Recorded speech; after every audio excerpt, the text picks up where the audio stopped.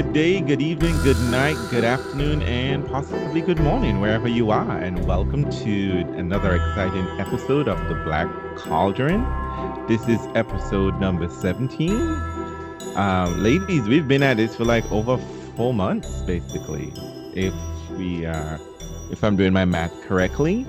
And this is really exciting. This is like a long-term relationship in the gay world. I'm telling you. This also means that the President of the United States had no idea what he was talking about when he said, we're just going to wake up one day and this is all going to be gone very soon. I'm sure of it. And that the heat would take it away. It would go away in the summer. I mean, the coronavirus is not a devil's snare, okay? Light No, it is and not. fire will not get rid of it, okay? Will not So get that rid is of not. it. Mm-mm. So this is, I mean, we're reading our favorite book. But before I go in any further, we are continuing with our favorite book, The Half-Blood Prince. Let me introduce my co-hostesses with the mostesses. I am nothing without these ladies. We have Professor Deb. How are you doing today? Doing great. Doing great. Great to be with you all. And we have Janina from Far Ohio. How are you? I'm amazing. Not what are you, but that's not even true anyway. But, I mean, How you like them apples? I don't know. I'm If you good. hear I'm probably some good. sound effects in the back, there is construction going on the roof of my building. Oh, Goodness.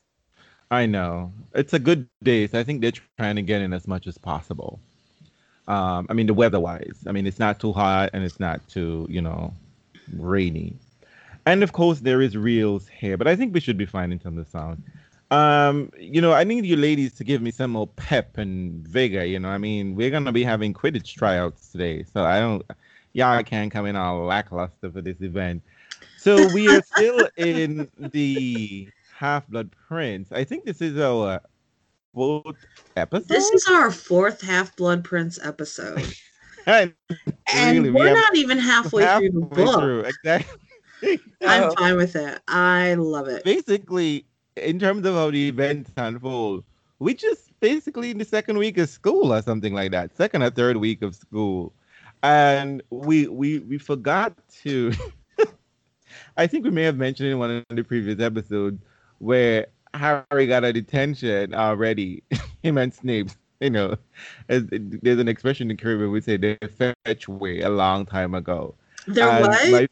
they fetch way that they were together, but they suddenly broke apart. But that was one of my favorite lines when Harry said to Snape, you don't have to call me sir. And I was just like, that is so something I would do.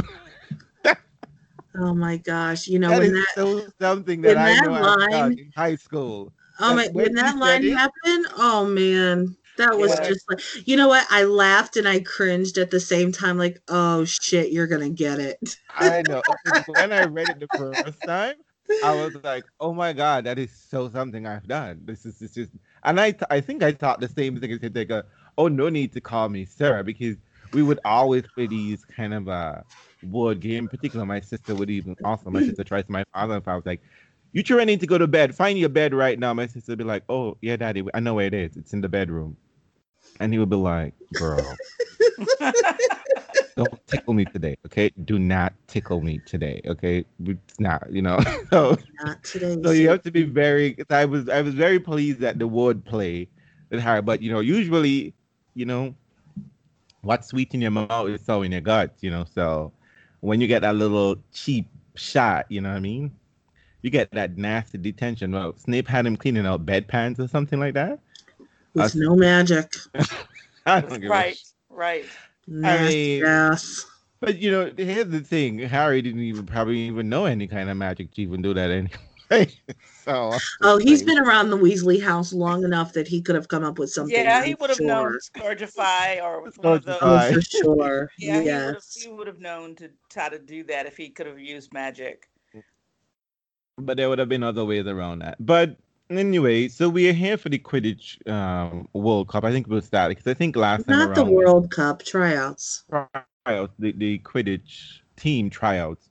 I think last time we had I don't think I know, we had a spirited discussion about being in the Gaunt Shack.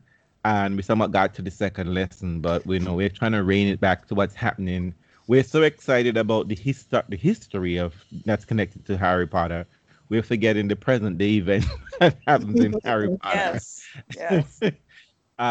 So Harry has been made captain, and Hermione is excited by this because now he gets to use a prefect's bathroom. How excited! Mind you, we never know about the regular bathrooms, but that's I a whole. want to use the prefect's bathroom. I mean, that sounds like a spa. I mean, Right. but I don't know. Moaning Maudlin's in there peeping on people. I She don't just even literally care. like, You know what? I just He wanted used that. it in the fourth book. Yeah. Used it in Yeah. the Remember, fourth Cedric let him use it. in the Mhm. fourth book, yeah. Sparkly Moaning Maud- Edward. Was that? What did you say? Sparkly. I said sparkly Edward. Who's In his that? next big role. Move on. Move on. Yes. Oh, God. We are not reading that book, people. We are not reading that book. I refuse Just to move burn on. my We're eyes. not having this But anyway. discussion here. So he finds out that we know he's now a new celebrity again because we all know that in recent events Harry was allegedly the magical world. He was seen at the Ministry of Magic, and Voldemort was at the Ministry of Magic, and he survived the Ministry of Magic interaction with Voldemort.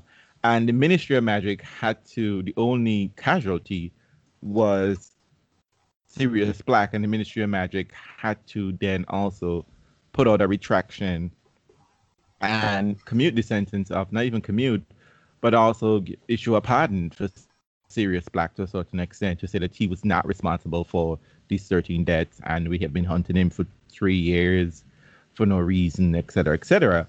So Harry is now a huge, even bigger celebrity than he is because, Voldemort is back and he survived yet again. And at the Quidditch practice, everyone's showing up for the event, and Harry is having to find himself. Harry has to be a leader. Like literally, here is a leadership position that he has to assume. It isn't something that is accidentally thrust upon him. He is literally like the best Quidditch player they've had for a long time, and he is. I think it's noted that he's never lost the snitch, basically. Mhm. So he is presumably the best person for the captaincy. And he has to manage all of that. And he has girl intended Ginny on the team, and Ron wants to try out again. And he has to try everybody else out. And it's funny that he doesn't have to try out because he's a captain. And I'm just like, there are the small children in that school. I mean, they could be Seeker, but okay. But he's going I through all never of this. even considered that. I never considered that Harry was the only one that didn't need to try out because he was captain. I totally just went with that. I didn't question it at all. That's interesting. I don't think that's that unusual. I think No? it's a little bit like No. I think it's a little bit like being appointed to be chair of something. Then you get to select everybody else that's going to be on your committee. So, I mean, I think it's different in sports teams, of course, where you do have tryouts, but I didn't think that was that unusual. And I think certainly Harry is more like the carryover and kind of like some continuity from previous teams. So the fact that he's been appointed, if you can't be appointed the captain and then try out, I mean, that just doesn't make any sense. It's because, like, for me, I think of a team leader. The ultimate leader is the coach, not the captain. There isn't a coach. So, Right. and there's no coach. So your captain is ultimately your coach. So in that regard, it makes sense. Yeah. But the way that I know sports and what I know about sports, the coach would choose the team and then appoint a captain. Right. So that's why it's a little bit weird. But anyways. Well, but actually, to a certain extent, in British education system, in schooling, the captain being appointed by the school is not unusual. No.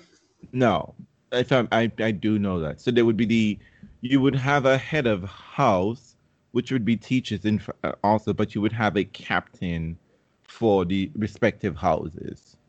But since here, you just basically the only competitive event per se beyond the academics and being nice, etc., it's the Quidditch. There is no other, like Gobstone Club doesn't have an intramural competition, right? So, Right, or right. whatever other things they have, or the potions club or whatever. So usually, because the captaincy is not just about the team, the captaincy is seen as someone like a prefect. Hmm. So you would have someone who exemplifies leadership and being in charge, because the captain of any sport team, and as in fact we know with Harry has a lot of responsibility. He has to take care of the well-being and welfare of these children to a certain extent. He has to manage their emotion, manage the team, etc. Because McGonagall is just like, I'm just here to get the cup. You I just just cup want in the my win. Just give exactly. me the win. She's just like, this cup looking real cute in my office, and I can't look at Severus. I can't have Severus dog me yet again. Okay, Severus been dogging me before you came in here, Harry. So actually, no, because they lost the Quidditch Cup for 2 years. Actually, they just won the House Cup. They won the Quidditch Cup for the first time in book three. They were just they were just losing the they were just winning the House Cup overall point. So Harry has all of this drama, and then we find out, well, Harry is suspicious, and Harry has been around a lot of confounded people. That during the keeper tryout, how McLaggen looked like he was about to save the very last goal and just didn't, and and then I am like, I don't know how Hermione's not in jail because isn't confounded, which is, but she didn't use, did she use the confounded charm, right? As Hmm. opposed to Imperial. Oh, Hmm. right. She didn't use it. She didn't use a An unforgivable. unforgivable She curse. didn't use No. unforgivable curse. They're all the same spec in my opinion. What I guess Imperial is that it you can make the person do your will. Confounding is just basically put the person in a daze to a certain extent. Right. They're just confused. Confused at the moment of what's Right. happening. Right. And we saw that being used against not Eloise, that girl in the office with sneak across her face. Mitch Edgecombe, Oh yeah, Harrietta, yeah, yeah. Harrietta. Kingsley put the confounded charm on her. So, and there is the trio or the Trinity. What is very particular about this scene and what's happening here is that there's a lot of, I think it's about some of the most the tension we've seen with these three. I mean, we saw tension in book four where Harry and Ron had a Ron had issues with Harry, claiming that Harry seemingly gets away with murder, and he didn't share in the possibility of going into, putting his name into the Goblet of Fire. In book five, Harry is against all of them, like, you don't understand what happened, you don't understand the trauma that I'm going through, etc., etc. But now, like Hermione is upset with Harry about the book. Then, Hermione and Ron have the little lovers quarrel going on, and Ron is believing that Harry and Hermione don't believe that he's capable. He's just as capable as Harry as playing Quidditch and being well. But Well, Ron meanwhile, he's doesn't believe it either. that's the thing Ron that doesn't believe it either. exactly. But Thank you. he doesn't believe it, and he really one of the things that I think we really learn about Ron in this whole section. We've known this about Ron, but we really see how the lack of confidence that he has experienced all along. Um, since he's come into his adolescence. He was much more confident when he was 11, 12 years old. But once he kind of crossed over into adolescence, I would say from book 4 on, you really see the lack of confidence come through a lot. And I think that's also why he willingly and happily falls into that relationship with Lavender. It's not just about liking Lavender so much. I think it was really more about, oh, this is something I can make work for me. And Yeah. I didn't have to do very much to get it to Exactly. happen. And I think he was genuinely surprised that somebody liked him. Well, also he's very Yeah. tall. He has grown very, very tall, and we I think we discussed this it's not we. I think when we think about Ron, we think about the movie Ron, but the Yeah. actual Ron in the book is extremely tall. Ron, I suspect Right. Ron has to be like at least 6'3" at this point. He's taller than the twins, who are the tall ones in the movie. He's taller Right. than Charlie, and he and Percy are about the same height. If in fact he's not taller than Percy. I think he's by far the tallest one of them. And he also, so that is also, it's very awkward for teenagers. I didn't know this, that teenage boys in particularly usually have issues with their limbs. They usually Yes, they trip a do. lot. They Mhm. fall over a lot because it's Mhm. just the massive growth spur.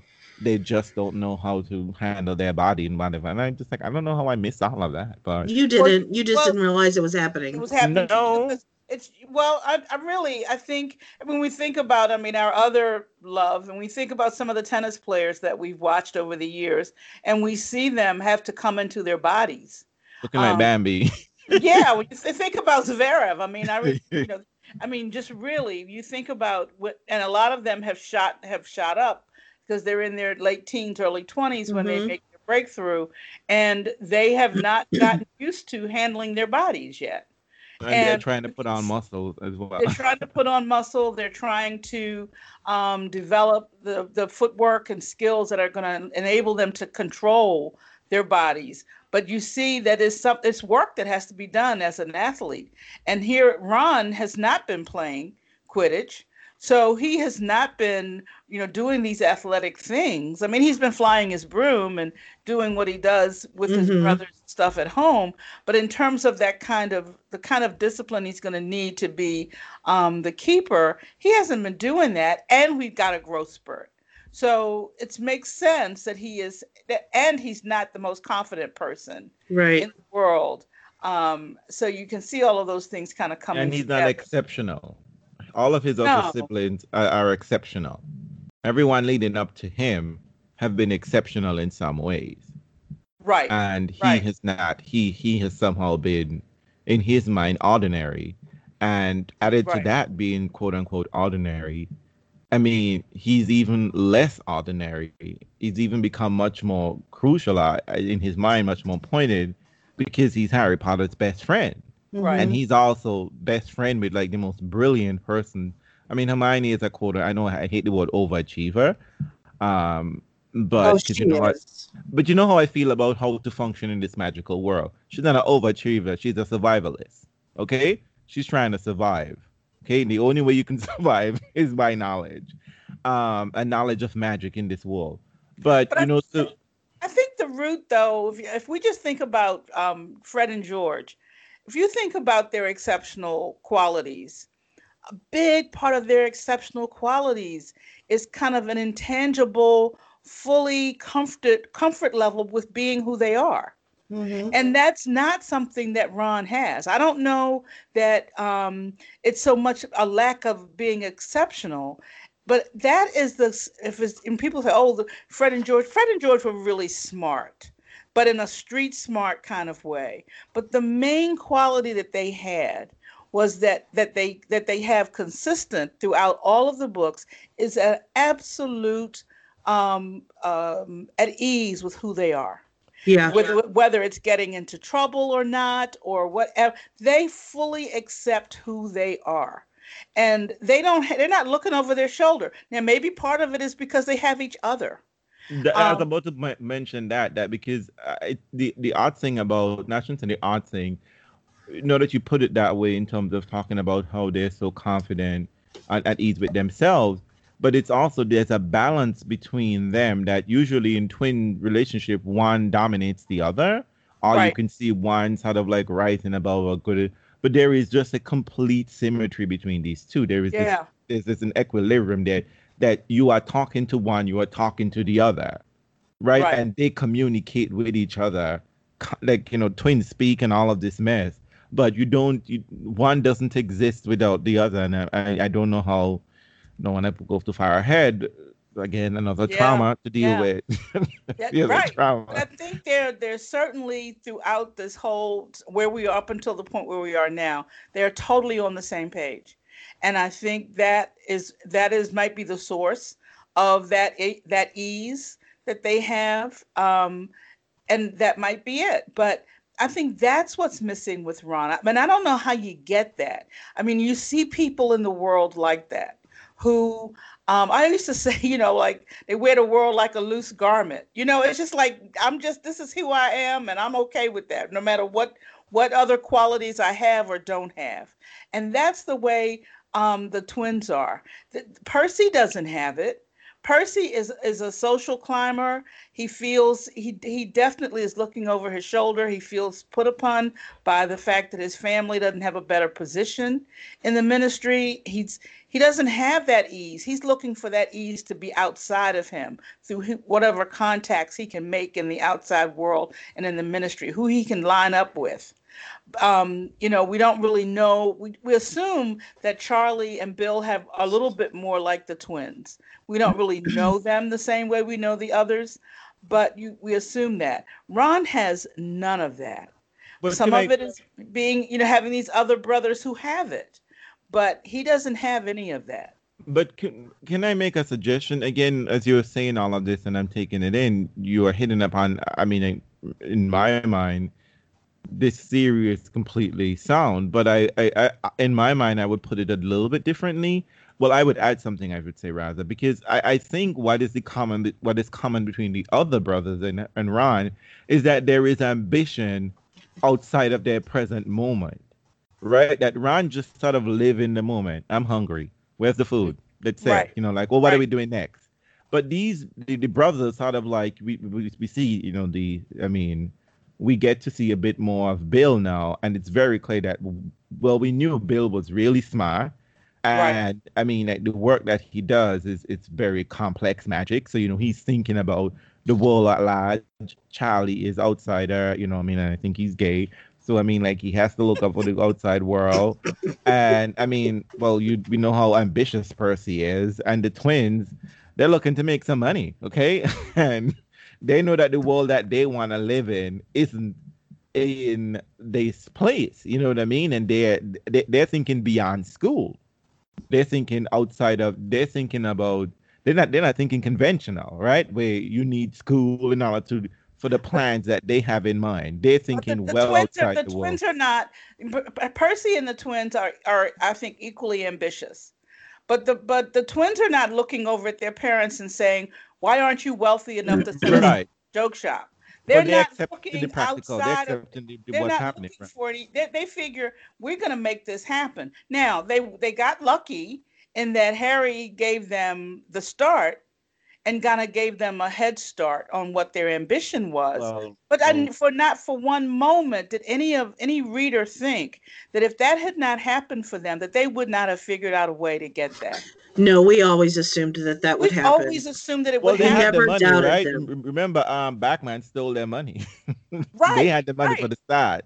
They had a plan. Exactly. They had a plan, but they didn't have 1,000 galleons. Galleons, right. I never thought for a moment, and even when he stole their money, that this meant that the twins would never get their dream. You never think that about them. You never think that about them. You know that they're going to be successful. Busy looking over at their father and saying, gee, if you were Lucius Malfoy, you could have afforded to write us a check and we would have our magic. That's just not who they are. Well, you see what they did with that 1,000 galleon, right? They're opening up properties. They're looking right. In Hogsmeade to buy another property. They're doing it right. They're doing it. But even before they opened their property, they had a mail order service. So they were always thinking about how they were going to achieve what they wanted to achieve. And like true capitalists, it didn't even when we get in book 7 and they're still when the drama has unfold, these capitalists won't even stop upended. By Voldemort and his cohorts operating everywhere openly. These people had a back room mail order joke shop still running. So they figured, we just have to take it underground. Exactly. And the Ministry of Magic was putting in orders because they didn't know how to deal with stuff. Look, exactly. Look, you see, this is why you see when I know Janina gets on me to say, why are you so what's the word? I want to say finicky, but so meticulous as so undeceitful about the magic itself, because this is really madness. The Ministry of Magic, who controls everything, right? The Ministry of Magic control how you transport yourself through magic. You can't have magic carpets. You know what I mean? You can't have flying cars, but you could be on a broomstick. But okay. But the Ministry of Magic is so meticulous about these things. They literally have they're looking to a joke shop. But to reels, protect them reels in an actual emergency. I read the Washington Post almost every day. There were people who did the exact same thing with masks during this pandemic. And the government was buying, they had somebody who told the government that they could get them all the masks they needed. And they went along with that scheme, and the person produced nothing. I read that too, there, but I mean, like, this there is no doubt about. Listen, but isn't for me? I just took that to be that the government and this alleged mask producer, mask producer, was just in it for the fraud. Yeah. But it would also indicated that they were in it for the fraud, but they also were looking for a quick way to say, look, we provided the proper PPE. Okay. That was the other piece of it. Rather than doing the work, which would have meant doing all the things you needed to do to rev up these companies and do these various things. It's like the ministry didn't want to do the work. Right. They didn't want to do the work. They said, oh, we'll order this stuff from the joke shop too. So this is so real world, and this was written years ago. I mean, we're in the middle. Listen, we're in the middle of a pandemic. I work in one of the biggest hospitals in all of Ohio, and we were getting masks that had nothing but Chinese writing on them, except for the part that said not medical grade, in a hospital setting. Right. And they were actually buying masks like those, Janina, and taking that sign off. Yeah. Right. And then distributing those to hospitals. I mean, I wonder how much of that shoddy hand sanitizer I've used, because there was a long time when we couldn't get our Purell and Germ-X. Right. I'm just saying. I mean, this is typical. This is typical.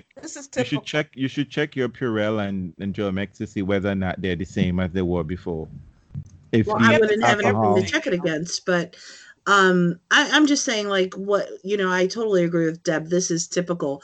You have magic, do it, fix it, make it right. But this is how people in so-called leadership positions operate. It isn't so much where it comes from. It's all about the optics of we got it done.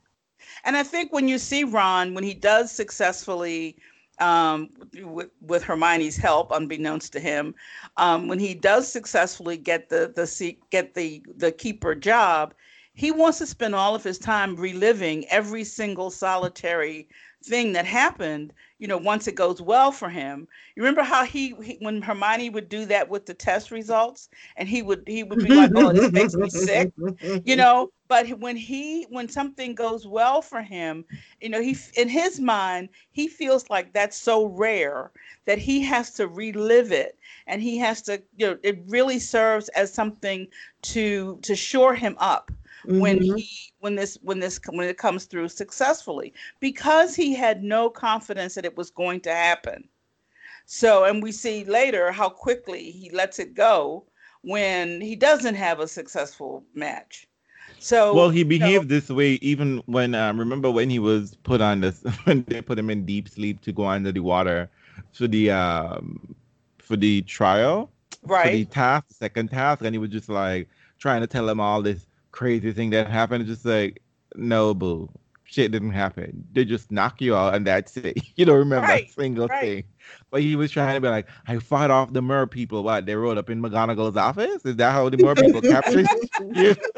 They just throw a lot of the lake. And I think someone even said, why did you do? Snow them to death? Is that what you did? But he has that. And in many ways, I mean, I kind of feel some level of sympathy to him, and it's one of those things I think we can talk, we would see, not even just in terms of trauma, just like how children don't even communicate with each other. Because I went to an all boys high school and around this age, and I just knew the boys were just not capable of having real conversation about real issues about what was happening to them. That we will go on about, like some crazy movie. My God, did you watch Rambo? And Rambo did all of this and whatever. Just like, how are you feeling today? All right, what's up? That's it. You know what I mean? You know what I mean? That's Right. it. You know what I mean? And I think a lot of what is happening here for Ron particularly, and Harry, and I think I get the feeling Hermione is far more expressive, and she talks, she has a diary or something, or perhaps talk to her parents. It's how a lot of what's going on with Ron is just like, boo, what's up? Really talk about it. You know what I mean? But he's quick to get upset. He's just like, you don't believe in me, Hermione. It's just like, the fuck are you talking to Hermione like this? That drives me. But you know insane. what? He's not wrong. I'm like, he don't even believe in himself. I don't know why you're backing at Hermione when you don't even believe in yourself. But he's not wrong. She didn't believe in him, which is why she used the Confundus charm to make sure was annoying me that he didn't get the spot, because she knew that Ron wasn't the best. So yeah, it sucks that he's talking to her like that, but he's not wrong. He was 100% right. And I think one of the things, I mean, and Hermione wanted it for him because she knew how much he had put, how much of his ego and his self-esteem was tied up in getting to be on the team. Mm-hmm. And so, but she also knew that he was going to need some help. And part of it is it's not like you can't do it. You just lack the kind of confidence that you would need to be able to go out there and do that. Which has never been an issue for her.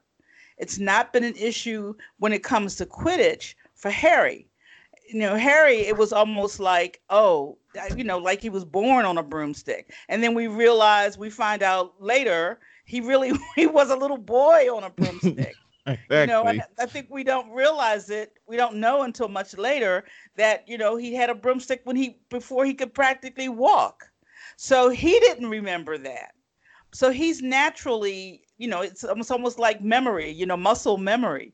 But Ron was never, he was always probably just playing, sent like the equivalent of tossing balls to his brothers when they were practicing at home, because he's not been a part of this whole thing. And so he did need that help. But he was able to, as we find out when we get to Felix Felicis, when he has some confidence, even though it was manufactured, he can produce. So we do see what it means to have that level of confidence. He's messy. I don't like how they're treating Hermione. Just the way it is. I mean, okay. I mean, I hear what what you're saying, Deb. It's absolutely right. But as a viewer, you know what I mean, of the situation, just be like, I mean, I guess on a whole, because even Harry sometimes just like, Hermione, you don't know anything about Quidditch and just don't even pretend to be. I was just like, y'all could be a lot more kinder to each other, because this girl save y'all ass is a thankless job. You know what I mean? And I just think for me, the kind of adventures that these children have been through, that there would have been a little bit more different dynamic between them, because they never talk about the things that whenever Harry, like if you think about all of the crazy moments that they've been through from the beginning, Harry goes, and in a lot of cases, Hermione is almost the first victim, right? That if anyone is to get attacked or whatever, it's generally Hermione first in a way. And we know she is literally a target because of her quote unquote blood status. But just like how at the very end, Harry is put in a deep sleep or given some chocolate, and they're just like, oh, hey, you're okay. Glad you're around. Let's get on the train. Ooh, enjoy your holidays, and scene. And then we roll around holidays. Like, enjoy your holidays. Like, ooh, well, I guess what we're going to do for next year, school. And you know what I mean? It's they don't discuss the trauma that they've been through. I mean, just imagine Ron and Harry. I keep thinking about the fact that Lockhart was going to kill them, like before they Right. even faced the snake. You know what I mean? A teacher was about, well, this is Harry's second year in a row. A teacher was trying to kill him, right? And Do you Ron was really sleeping think with a. but do you really think that children sit around and process their emotions in that way? Yes and no. I would say They don't. yes. Actually, I mean, trust me. A lot of children have been through trauma, and they've had to come up with some sort of explanation. And also, again, the thing about it is just like Harry is a child, and Harry has taken on the burden to to to to fight a man who has remained elusive from grown wizards. Do you know what I mean? Like he did not create Voldemort. Voldemort chose to attack him, and Harry, in many ways, though he would say this now, but I mean, it's always been clear that he has been determined to go after Voldemort from book one. He was just like, I don't know this man. Like he tried to choose to attack me, and I need to stop him But I because think he I is think I think though that we do see these outbursts from Harry when it just gets to be too much for him. When he says, you don't know what it's like to face him, or different things that he said over the course, especially from book 5 on. And he talks about, these experiences, but because they're not really have many opportunities to discuss it in any other kind of way. I mean, when he does have opportunities, he clamps down. When Dumbledore tries to talk to him, both at the end of book 4 and at the end of book 5, he can't do it. It's just too painful for well, him. I mean, immediately after. I mean, I get it, but I mean, like there is no. I mean, amongst themselves, this is part of what I'm talking about. That they don't attempt to address the trauma. So this is why I am never really surprised that there is always this infighting all the time, but Right. also and the resolution to these things are always so quick. But there's this Harry always maintain a level of bitter resentment. You know what I mean? Like he's Right. always like Right. shady about the whole situation. But it's because I don't think because Harry says that like because in many ways these children have from the beginning with that troll. I mean, who fights a troll and become friends? You understand what I'm saying? Like Well, the, I think the, that was kind of a metaphor for, right, we're the gonna be fight. fighting monsters all the Yeah, time. But exactly.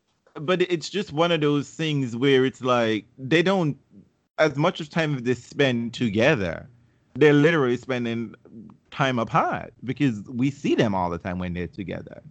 When they're not dealing with going after mystery situation, they're just doing schoolwork and you know what I mean? They never sit back and be like, wow, so we almost got killed again.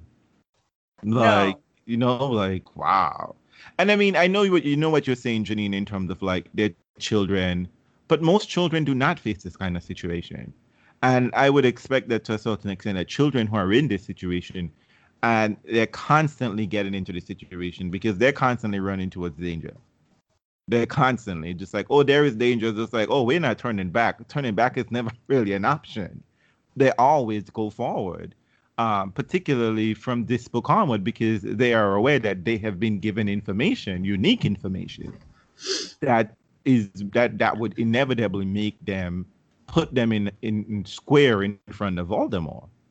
That even if Harry is dismantled, they too have to pick it up.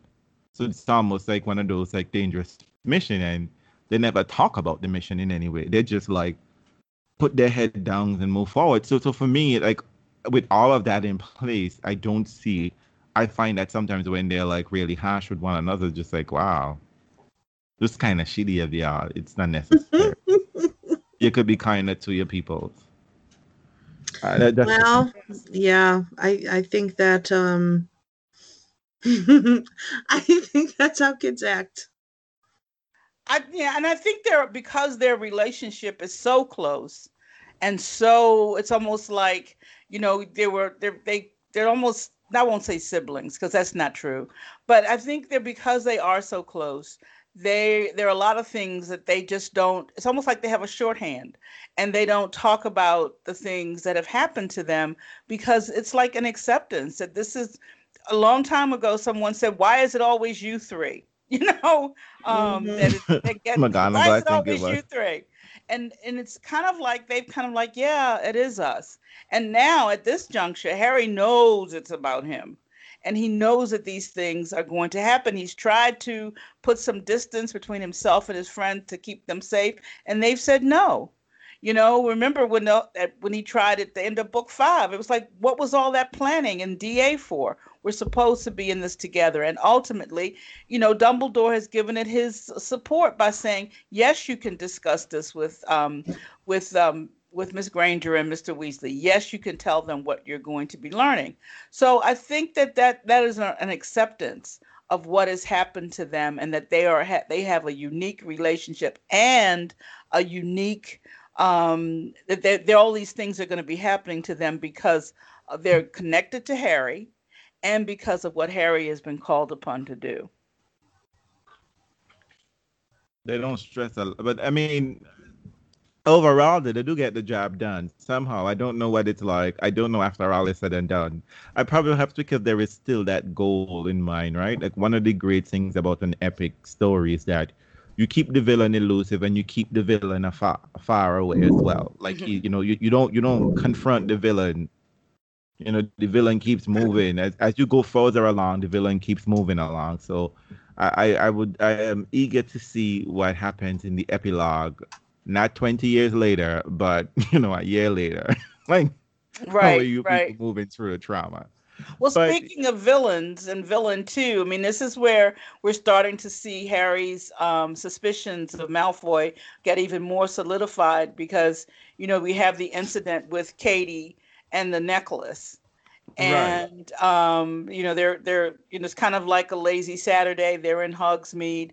And they're on their way back to the castle, and they happen to be walking behind her, and somehow or another they find starts screaming, and they realize that she's got some cursed magical object that is causing her great pain, and then you cannot convince Harry that this is not another incident that Malfoy is not responsible for. Well, I think this is the first of the incidents, right? I mean, well, even he was suspicious of Malfoy before this. Remember, this is the first of the incidents. But remember, he's been suspicious of Malfoy. Because he keeps disappearing. Malfoy keeps disappearing out of school. And he's checking the Marauders map for him. Remember, he's spending a lot of time trying to keep up with where Malfoy. Well, his suspicion starts when he sees him slip his mother and go to Borgin and Burkes. And so he's been watching Malfoy from the beginning of this book. So this is when he's starting to, and he's been telling Ron and Hermione, and they've been poo-pooing it, and now he's making accusations outside of Ron and Hermione with this particular incident with the necklace. Well, I mean, I keep wondering how this necklace is meant to work, though, because it's meant to kill. Yeah, but I mean, like, how am I gonna get it to one person to the other person? Is it constantly gonna be wrapped up, and then when said person ever touches it, they die? Yeah, I think it was probably supposed to be presented as a gift, and then someone would open it, and if they touched it too long, they would die. Well, they did not touch it too long, just merely touching it. No, because Katie touched it. No, but what happened is that Katie had a hole in her glove, and it grazed across it. Right. So she was touched. So if you touch it for too long, or you have too much exposure, you're going to die. My assumption is that if you picked it up like a regular necklace would, when you have like your full-on contact with it, that the death would be almost instantaneous at this point. Because remember, she went through this almost petrified state that they couldn't explain. Right. They couldn't explain what it is that happened to her. Right. So it's almost as if like this was almost like the situation where, a little bit like when you saw the reflection of the exact of the basilisk. The basilisk. Mm-hmm. So this is why I was saying in terms of like, so this thing is existing within, Borgin and Bork on the shelf. Like, they have to wear a glove when they pick it up. I mean, like the person who is examining the glove, who's examining the necklace, whatever the case may be, also cannot touch it when it's being packaged, etc. Mm-hmm. And then Right. so clearly when you're presenting this to someone, you are clearly presenting this in secrecy, right? Like, no, this can't be with a good girlfriend, right? Like your aim is to kill. And the other thing, it's meant to kill a woman more than likely, right? That, men. Well, when you think about it, though, I mean, you think about some of the dress robes, and you think about some of the characters, that they're some of the wizarding clothing. You could have something almost like that you might see on a sovereign or on a king or a prince, where there is some jewelry on someone like that. It wouldn't necessarily have to be just for a woman. No, I think it's meant for a woman because I think there was a mention where they said that we couldn't see what it is that he was carrying, and he said he would look like a Wright Pratt going outside with a necklace, right? That he couldn't. Right. That's what I took it to be, that it was a woman's thing or whatever the case may be. And again, it was like so odd because you rarely ever see a lot of jewelry per se in the magical world. You know what I mean? Well, Beyond, like, I guess rings. Yeah, the ring and the locket, but the thing of it is, I don't remember, where was she supposed to take it? She was supposed to take. She didn't know. She didn't remember. Because Okay. remember. Well, it was supposed to go to Dumbledore. Right. Yeah. But, Could have she even didn't been- remember. She didn't No, remember she what wouldn't happened. remember because she was under the Imperious curse. Right. But I mean, it could have been just a, hey, look what I got situation. Even, it didn't necessarily have to be presented as a gift for it to get to the person that it was intended for and them to touch it. No, if you give somebody something wrapped up and you tell them to open it, they're going to open it. Like, it doesn't Right. matter what's actually inside. It doesn't matter that it's a necklace or that we may have perceived that necklace to be intended for a woman. I don't think any of that's relevant, because if you give someone something and say, here, this is for you, they're going to open it. Doesn't matter if they use it. Right. If it's And cursed, once they've touched it, That's it's all. not going to matter, because the Yeah, whole you don't have to put it on. You just got to touch it. So Exactly. the fact that it was maybe intended for a woman, I don't think that's relevant at all. Well, that's. You just needed to get it to where it was going. But the And other actually, thing was when you that said it that- has to be done. It has to be done in secrecy, in the sense that someone else can't be present. Well, sure. I mean, I if guess it's you going to kill could. you If it's going instantaneously, to kill you, nobody's going to Yeah. be there to see it. So that's not even. Yeah, that's not really true either. No. Like let's say I'm going to give you the necklace, right? I'm not going to give you the necklace with Deb present. With a group of people. With a group of people, with one other person Right. present, because we're gonna know. Well, this is the thing that killed Janina, and you And you we, give don't, it to we don't Janina. know if she was just imperious in such a way as to just leave it at Dumbledore's and not even Right. present it. Just Well, that some right, kind of because issue I would think- leave I it think somewhere her where he touching would it- get it. It was never meant for her to touch it. No, because Because that the wouldn't help her fight to get happened- up to the castle, because it's going to make it impossible for her to do that if she was the one, if she touched it before she got there. And the only reason it made it to the castle after she touched it was because they followed her, because they were walking behind her Mm-hmm. and saw what she was No, because remember, fight broke out because the fight broke out between she and her friend. right. That's how right. that's how For the her thing become opening it and touching right. it and taking it, Right. period. I The friend think, was saying, as they were you should have fighting over never the taken thing, that. Right. Yeah, the friend's like, you shouldn't have taken that. That's why they were fighting. And basically, she was just being nosy. She was never meant to open that up. No, it wasn't open. I think, if I'm not mistaken, what happened was that she couldn't explain to the friend because she went to the bathroom Right. and she remembers that bit. Something Right. happened to her in the bathroom and she came back with the package. And she said she has to take this up to the school. Right. And the friend is like, where did you get this from? Like, what's happening here? And she just like, mind your business, basically. I got to do what I got to do. And she and the friend are going back to the school, and the fight is breaking up because the friend is just like, I don't trust whatever is happening here. that something is happening here that's not okay, and you shouldn't be taking this up to the school. You should be leave it where you leave it, put it back, or get somebody and whatever. And I think they were fighting over the package because she said at that. least there That's was.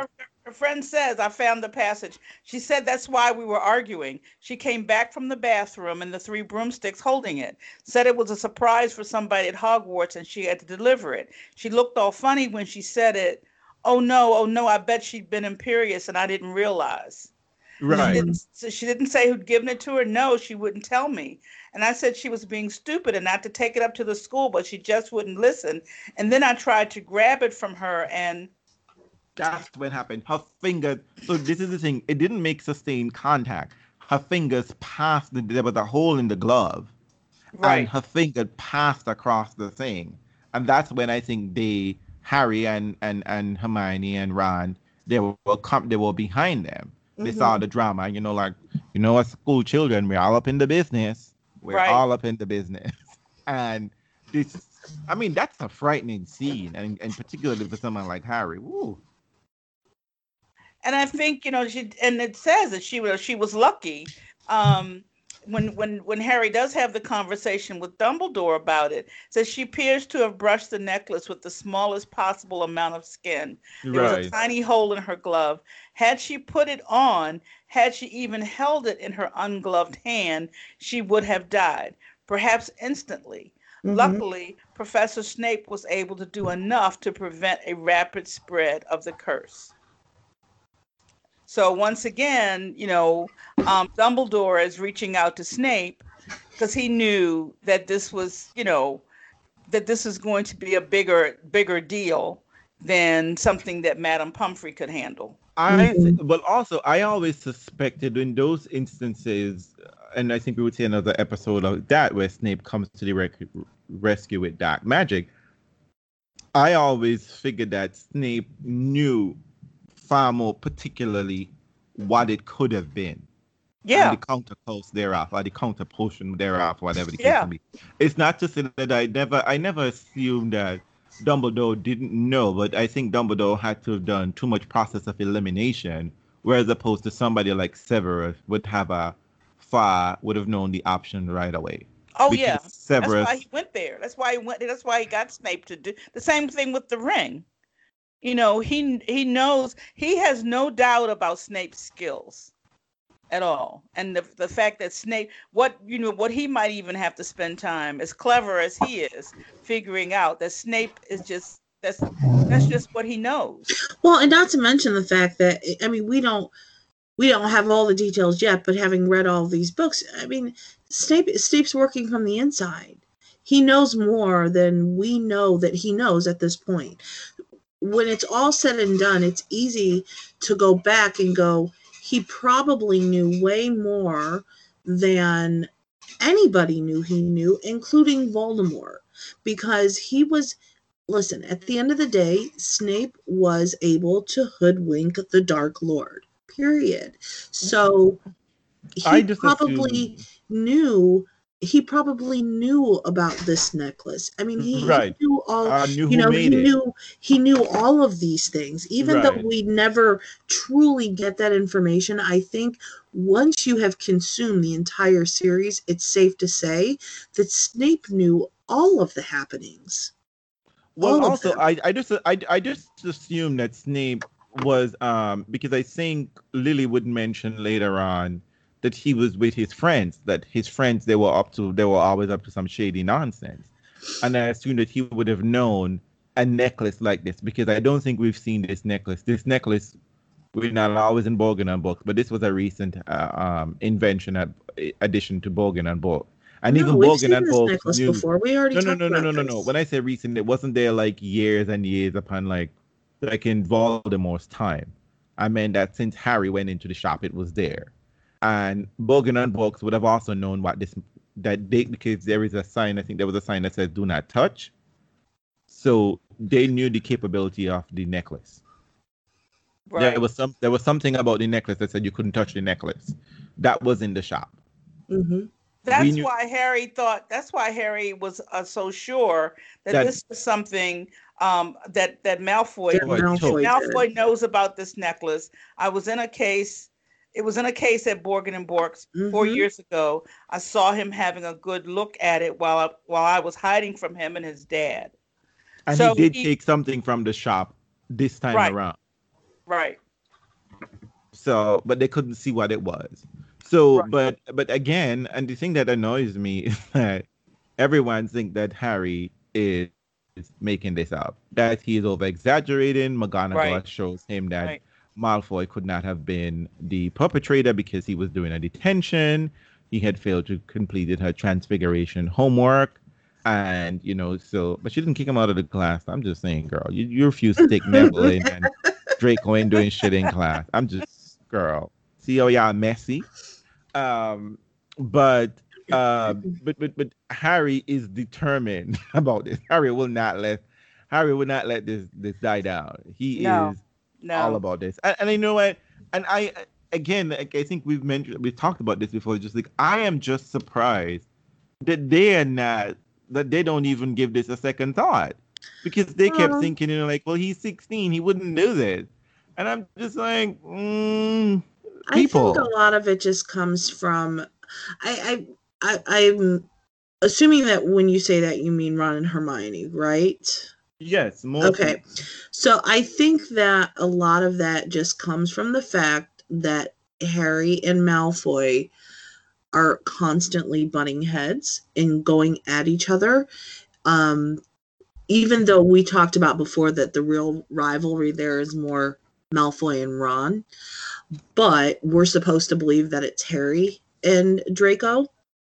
And I think that it's easy for Ron and Hermione to kind of push that aside, because it is Harry's natural response to blame Malfoy without evidence.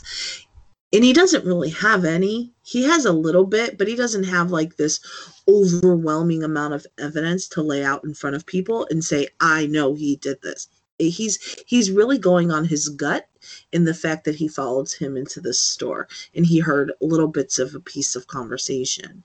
So, I don't think it's that odd that they're not. It's frustrating, but I don't think it's that odd that they're like, Harry, come on. Like, you always do this. You always think it's Malfoy and it's not. Or, I think it's that kind of situation. Well, no, they assumed they had a far more specific reason. They are just like, well, they're saying he's not a Death Eater. He's 16. Right. Why would he be a Death Eater at 16? And I just thought that I don't know. I would just, because I'm just like, children, the fact that it was this man who killed Moaning Myrtle.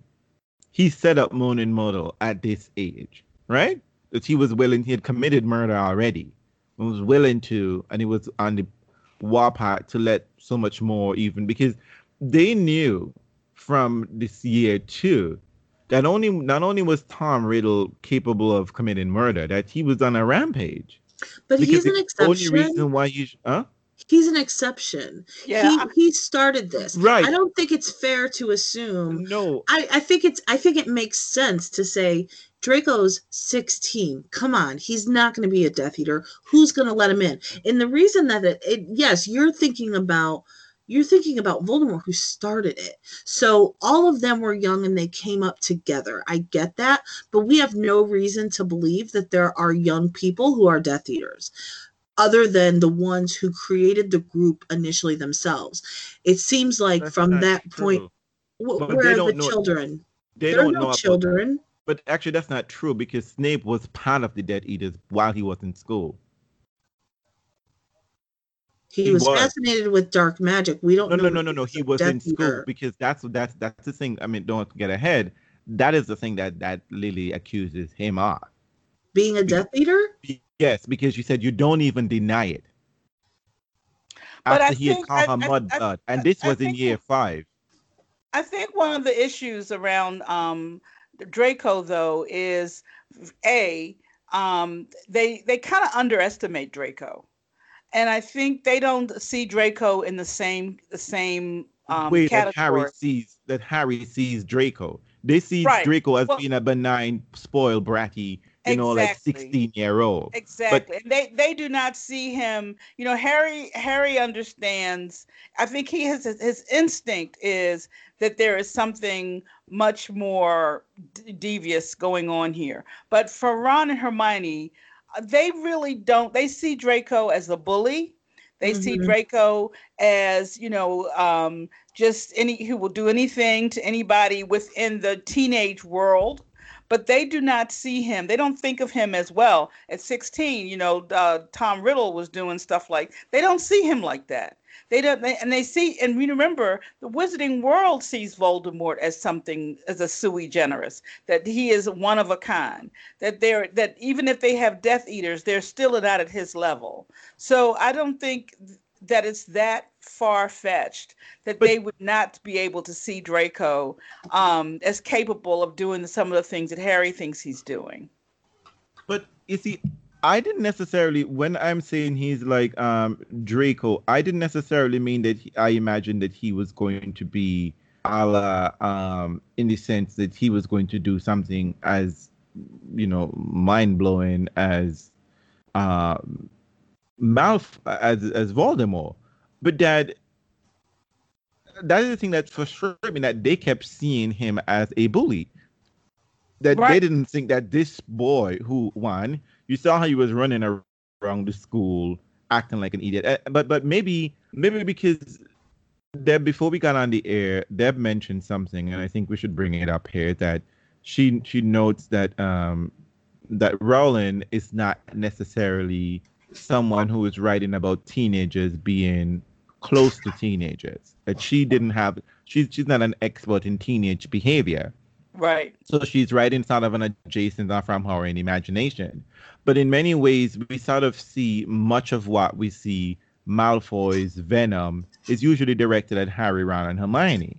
That he might be obnoxious to younger kids and maybe Neville, but he doesn't see him, he's not a horror to Dean and Seamus that we're aware of.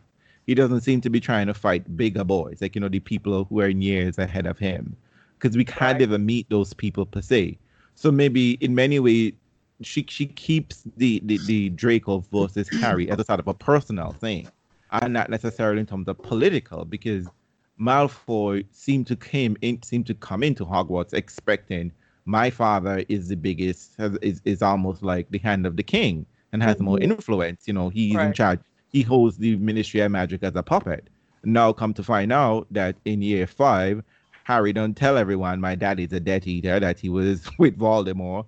People didn't believe, but guess what? We find out Voldemort is back, and also my father was arrested for breaking into the Ministry of Magic like a common thief, right?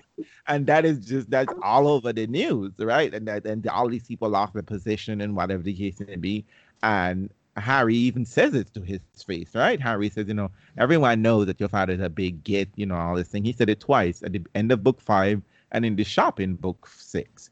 So Malfoy, in my mind, for me, Malfoy is rage. So even though I didn't think, like whatever he's capable of, I considered him a wounded animal, because and that he's most dangerous at this point, because the thing that is because we would later find out there is grumbling between his little trio, him and Crabbe and Goyle. There is drama going on between them, because Crabbe and Goyle sort of like are no longer, they're like, yeah, this is a setup because Malfoy had control, was the king of the Death Eaters before Voldemort came back. Now that position is kind of, isn't so much so, and we have we're having drama between, and so that is causing conflict. So I always thought, for me, Draco Malfoy was always dangerous. Always, from book 1. We remember, we know something, readers know something that Ron and Hermione don't know. Well, Harry doesn't know it either. We know that Draco has been given a task by the Dark Lord. We know this because we saw Spinner's End. We saw that whole episode. So we know as a reader that, yes, Malfoy could be up to something. but we don't know exactly what the task is because they never really say what the task is at that point. Right. Now, Harry is going on his gut about, and what he overheard in hiding when he was at Borgin and Bork's. Ron and Hermione don't have they have Harry's rendition of this, and they understand that Harry is bitter about Malfoy. Malfoy's father, yes, he's locked up in Azkaban, but he is alive. Whereas Sirius came out of that, he didn't come out of that exchange. Right. Malfoy went to jail for it, but Sirius didn't come out of it at all. So they understand, and so they're kind of like, we get it, but and they try to talk him out of it. But I think that what Harry has been through, especially with losing Sirius, he's kind of much more on a razor's edge when it comes to all of those people that he feels have cost him once again a family. Mm-hmm. So I can understand both sides. I can understand why of course, because as a reader, we know that Draco is not just doing his usual bullying stuff, that he has been given something important to do and something dangerous. In fact, he's not bullying anyone, actually. He's not even interacting with people mostly like he used to. We know that, and we know that whatever he's been given to do could cost him his life. So he's been given something really dangerous to do. But Ron and Hermione, and nobody else knows that, but Harry has a little inkling that this is not quite the usual Draco. So I think all of them they're well positioned in terms of where they're coming from in their responses to what is happening. I believe that Harry's gut is, and his own feelings about, I'm not trusting any of these people anymore, because they've cost me my family once again. But also, so I see them much more nefarious than even my friends who were there with me. But also interesting. I've lost more. But interesting enough, now that you say that, Deb, I was thinking maybe on Ron and Hermione's end, maybe they don't trust Harry's instinct, because his instinct almost got them killed. And his instinct was completely wrong. And they love him. They love him. And remember, Hermione says, you have a little bit of this, gotta save the world thing. Save the world complex. And maybe their strategies, because last time around when they thought that his instincts were wrong, they went along with him. They tried to talk him out of it. And they tried to talk him out, but they went along. And he did. Remember, he tried a couple of things to verify what was happening with Voldemort's connection. But they still didn't believe his instinct anyway. Hermione was adamant that they were wrong, and his instinct, he only accepted. In fact, he never acknowledged to them that he was wrong. He acknowledged. We as the reader know he acknowledged to himself that he had been wrong.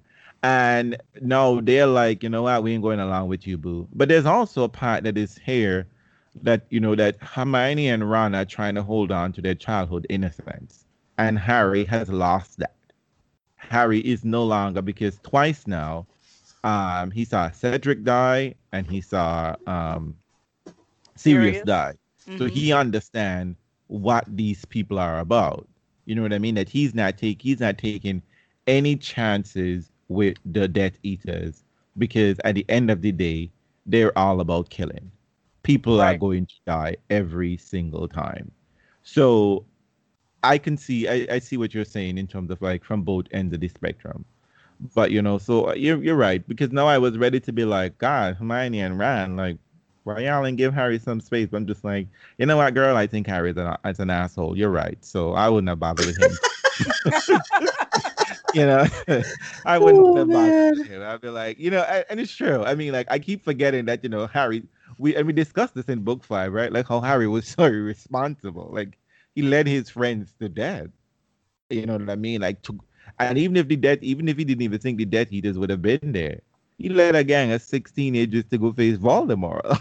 Like, whether or not he wanted them to come or not, I would have been just like, okay, if y'all are saying that y'all must come, I would have stopped, you know what I mean? Because I wouldn't have wanted them to go. I would have tried to get away from them and go by myself. But but anyway, let's not get But ahead. I think, but the impetuousness, and the reacting is true to form for Harry. I'm not getting off of that. Is that Harry's a reactor. Right. We've seen Damn this it. so many times, right? We've seen him react many times, just running out there, and I'm going out there on sheer gumption, and just sheer grit. And with what I know about, with my little Expelliarmus, I'm just gonna go out there and work and try to work it. Well, So, it's so frustrating because this time he's actually right. So right. that's why it's so, it's frustrating for the reader. It's frustrating, for Harry.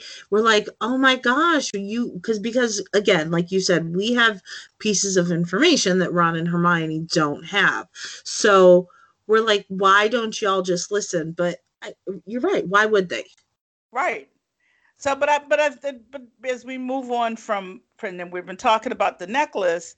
It kind of leads us to the next meeting with Dumbledore, and when they talk about, we're talking about a different necklace. We're talking about Slytherin's locket, and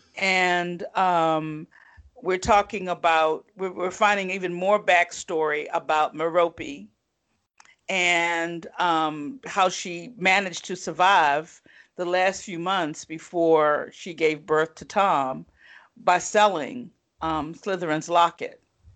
And so we really do see that just how grim the beginnings of Tom Riddle were.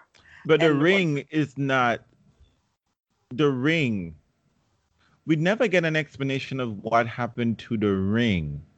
What you mean? What do you mean?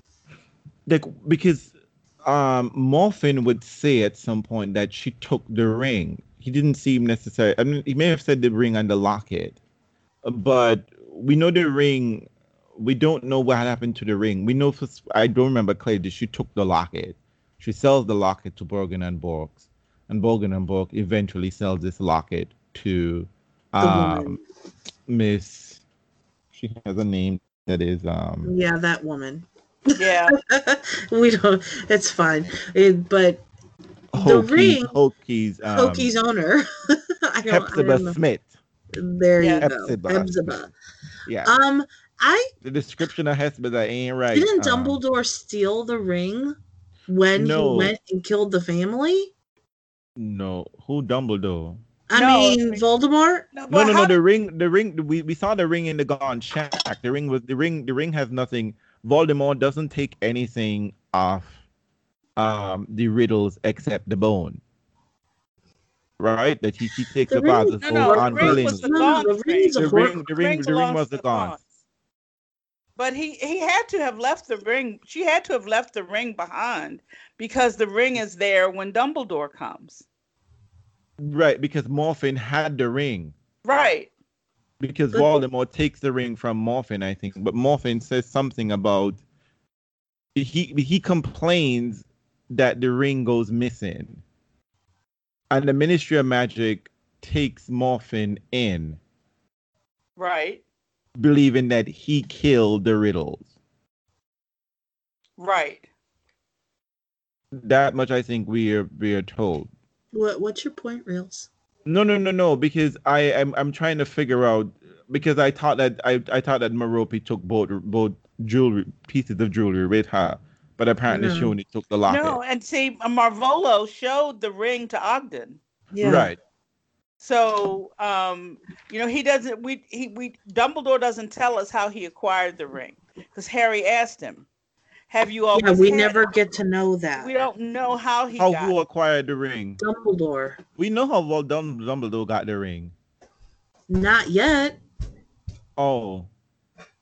Not at this point. Every time Harry asks, Dumbledore says, "That's a great tale. I'll tell you later. I'll tell you later. I'll tell you later." I thought you so meant we don't know. Yeah, we don't know yet. But now we just know that that she has she took the locket when she left, and she wound up taking it to Mr. Burke. He was one of the founders, And so she's alone, desperate in London, in need of gold, and she sells it for 10 10 galleons. galleons. Next That to was back in the nothing. day money. Yeah. And Harry asked, well, why couldn't she have used magic?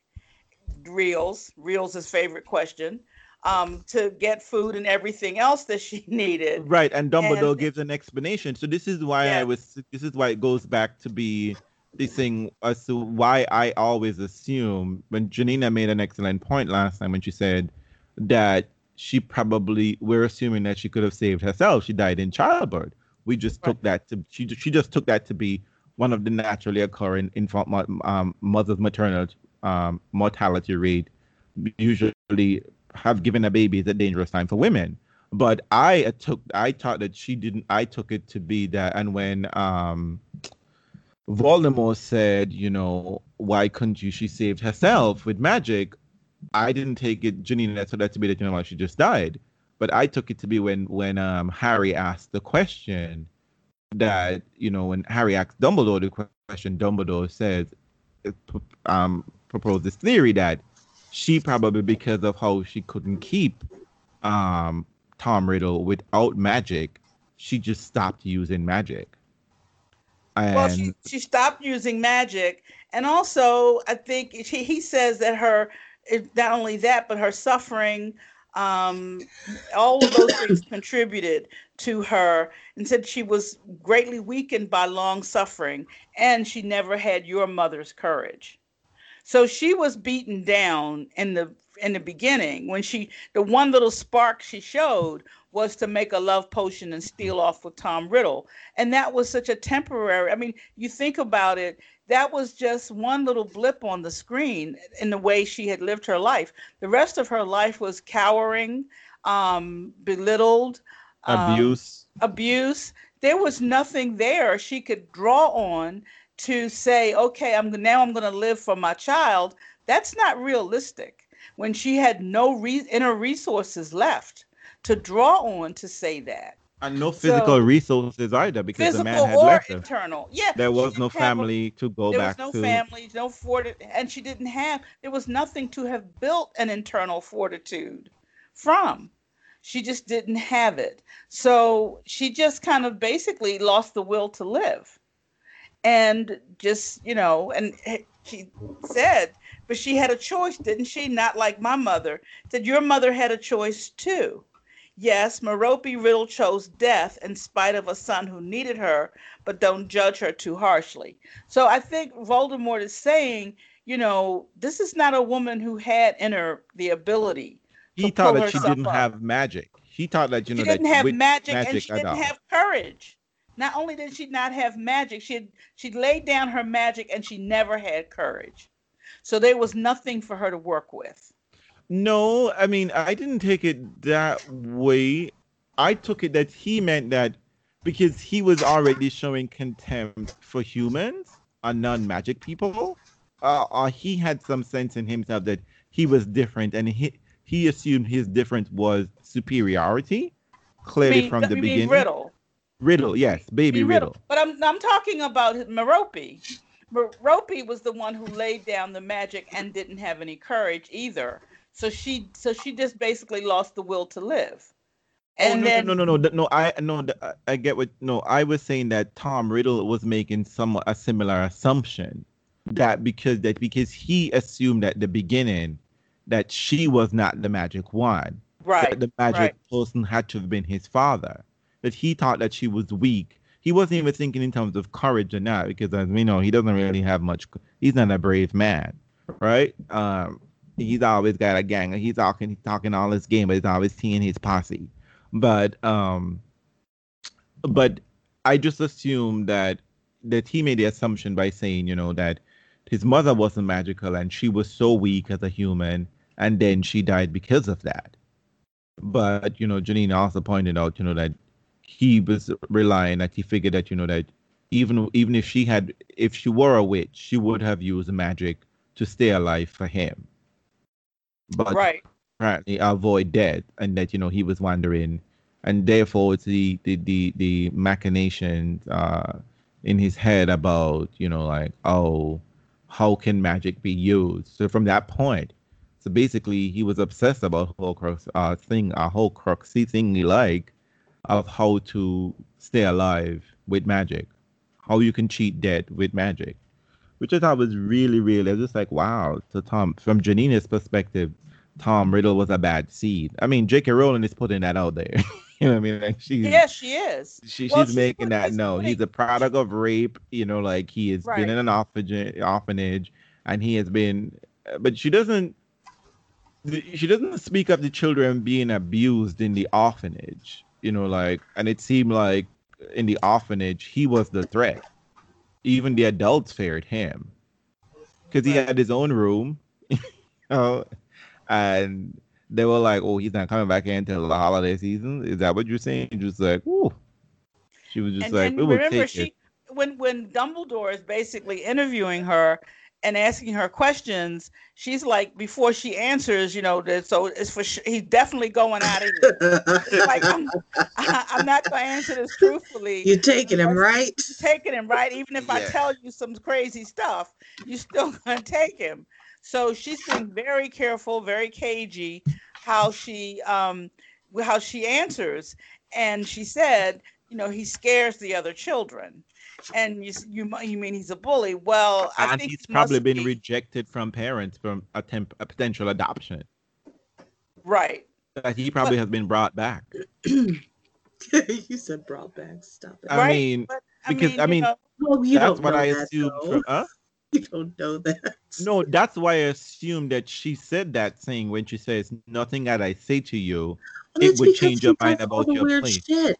And yes, but I mean, the kids are like, yeah, but I mean, that's you're reaching no, far. I don't think I'm reaching because orphanage is set up. I mean, orphanage is not the idea of an orphanage. It's not. But Miss Hannigan clearly talks about how the other children are afraid of him. I call her Mrs. Hannigan, but she clearly talks about how he's different and how the other kids, and she doesn't even have the language to describe him. And Dumbledore says, "Is he a bully?" And she says, "He must be. All I know is so and so were never the same after they came back out of that cave." No, because she said that because no one would admit that what he has done. I understand that, but my point is, I think you're really reaching to say that someone adopted him or thought about it. No. I'm not saying. What I'm simply saying is that there is a possibility because they take these children out on loans at trial or something like that. I mean, like, because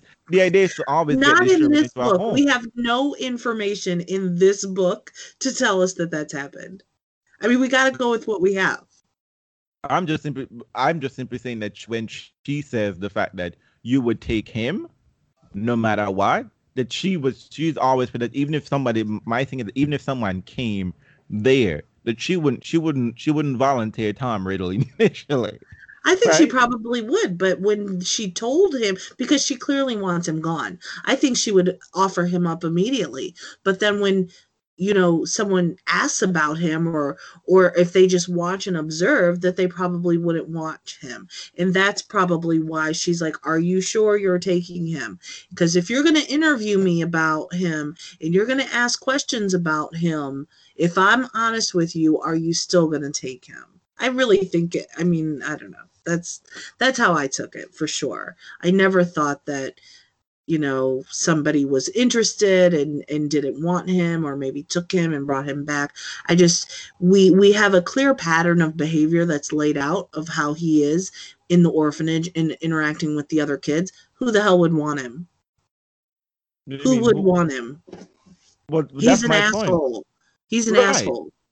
And not only is he in the most difficult kind, because she says nobody's caught him at it. Right. Exactly. They just know that people you gotta affected when he's around them. The but we haven't caught him at it. The bunny hanging out of the rafters dead. You know, it certainly didn't hang himself. You know, but they don't know. But also they have tried to put psychiatrists. They've tried to give him psychiatrists or something. Mm-hmm. They've tried in some way to do something about him. So even the adults are afraid of him because Mrs. Cole isn't talking. Which is exactly why she says, "If I tell you this, are you really going to take him?"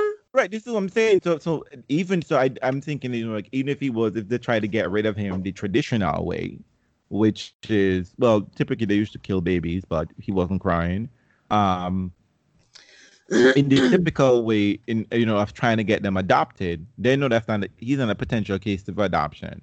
They can't get rid of him this way, right? And he's looking, and he always goes back to the orphanage. Actually he used to run around London by himself, he says. You know what I mean? An 11-year-old kid, he's just like, like, I go around London. I know London's in the back of my hand loads of times. Mhm. So which I presume that he probably would have seen some element of magical world in some way, and just he couldn't But he go wouldn't in. have known what he was seeing. We didn't know what he was seeing, and presume if he could read, you know what I mean? Like, because again, Gringotts was a place that he, even when he could see it, was a place of longing. He couldn't go in there. He didn't have any goal or anything like that. Right.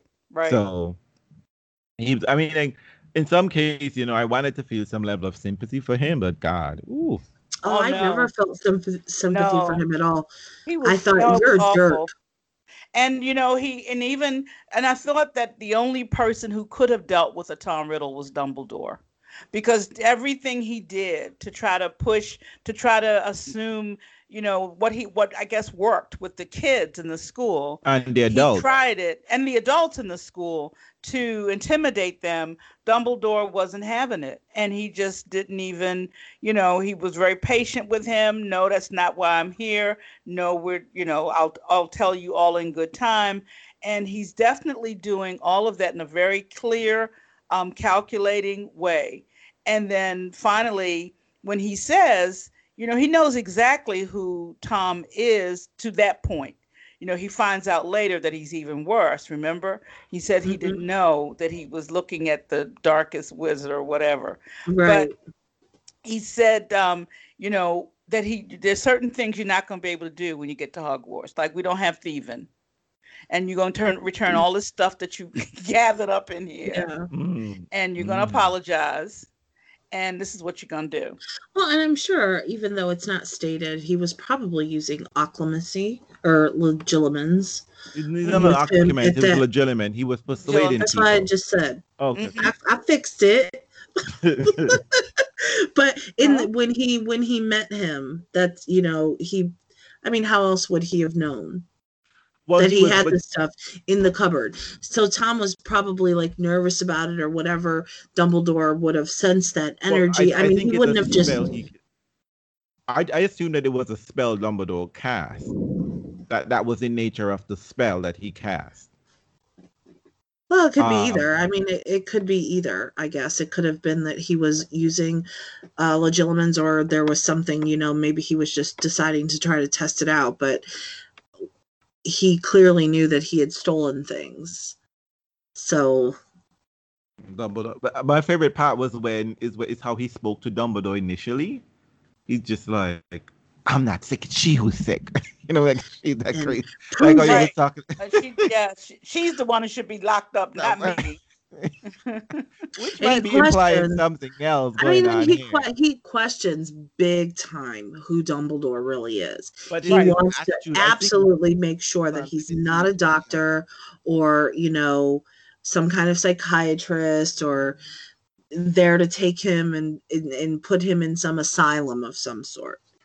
So that part, I think, they've tried something. Yeah, and I think they probably did with the limited resources that they had, or, whatever they could. I guess people volunteered time to come and perform different roles at the orphanage. They've tried, but, he was a case that they couldn't deal with. And so this is what they've done. They've basically isolated him as much as possible to keep him from doing even more things to people. But they say they just can't catch him at it. So he's definitely clever.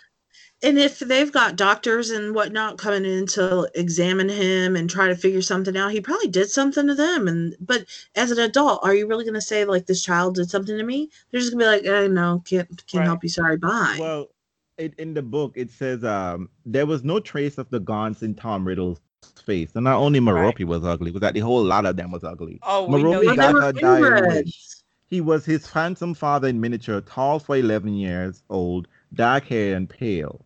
Like, pale is constantly being attached to this boy, even from a young child. And he gets pale and paler. His eyes narrowed slightly as he took in Dumbledore's eccentric appearance. There was a moment's silence. "How do you do, Tom?" said Dumbledore, walking forward and holding out his hand. The boy hesitated, then took it, then shook both, and they shook hands. Dumbledore drew up the hard wooden chair beside Riddle so that the pair of them looked rather like a hospital patient and visitor. "I am Professor Dumbledore." "Professor?" repeated Riddle. He looked weary. "Is that like a doctor? What are you here for? Did she get you to have a look at me?" He was pointing at the door towards which Mrs. Cole had just left. "No, no," said Dumbledore, smiling. "I don't believe you," said Riddle. "She wants me looked at, doesn't she? Tell the truth." That part when he almost commands Dumbledore. Oh, yeah. And then later on, he goes on to, he spoke the last three words with a ring of force that was almost shocking. It was a command, and it sounded as though he had given it many times before. So he was used to talking to adults. He does it again isn't it just right after that or is it before when Dumbledore says that, they're wizards, he tells him, "Prove it." No, well, before that. That happens after this passage that you just read? It happens after. Dumbledore says something, "I work at a school called Hogwarts. I come to offer you a place at my school, your new school, if you would like to come." Riddle's reaction to this was most surprising. He leapt from the bed and backed away from Dumbledore, looking furious. "You can't kid me. The asylum, that's where you're from, isn't it? Professor? Yes, of course. Well, I'm not going to see. That old cat's the one who should be in the asylum. I never did anything to little Amy Benson or Dennis Bishop. You can ask them. They'll tell you." So this is the kind of thing that here is he's showing some of his power that we know he's good at, right? It's this because we would see it in other instances where he is removing a memory of something that is happening and in placing something else. Because I'm sure Mrs. Cole was just like, "Tell me what happened. The last time we saw you, you were with Tom." And they're like, "Oh no. Tom is like taboo. It's almost like he made his name taboo, that no one would speak of Tom being the one responsible for anything that they have done to them. But the part that you're talking about, Janina, when which is I forgot about this part. He said, Dumbledore said there was a silence. Hogwarts, Dumbledore went on, though he had not heard Riddle's last word. "I'd like to see them try," because when Dumbledore says he's not asylum, Tom is ready to fight. So, right. This little boy is like, he is. But all of this to me didn't read as being, not all of it, some of it, this kind of attitude, like flight or flight. This is kind of like, well, this isn't how Harry took his information about being magical. But see, and that's how Harry learned about it. Tom grew up in a far more, I would say in many cases, Tom grew up in a far more rough world, because British orphanages are notoriously horrible, particularly if this was linked to any Catholic establishment.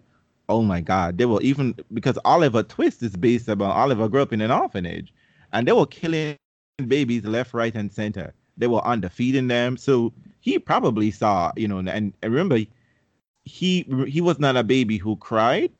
So they probably, so he assumed, and he would say at some point, he hated the crying babies.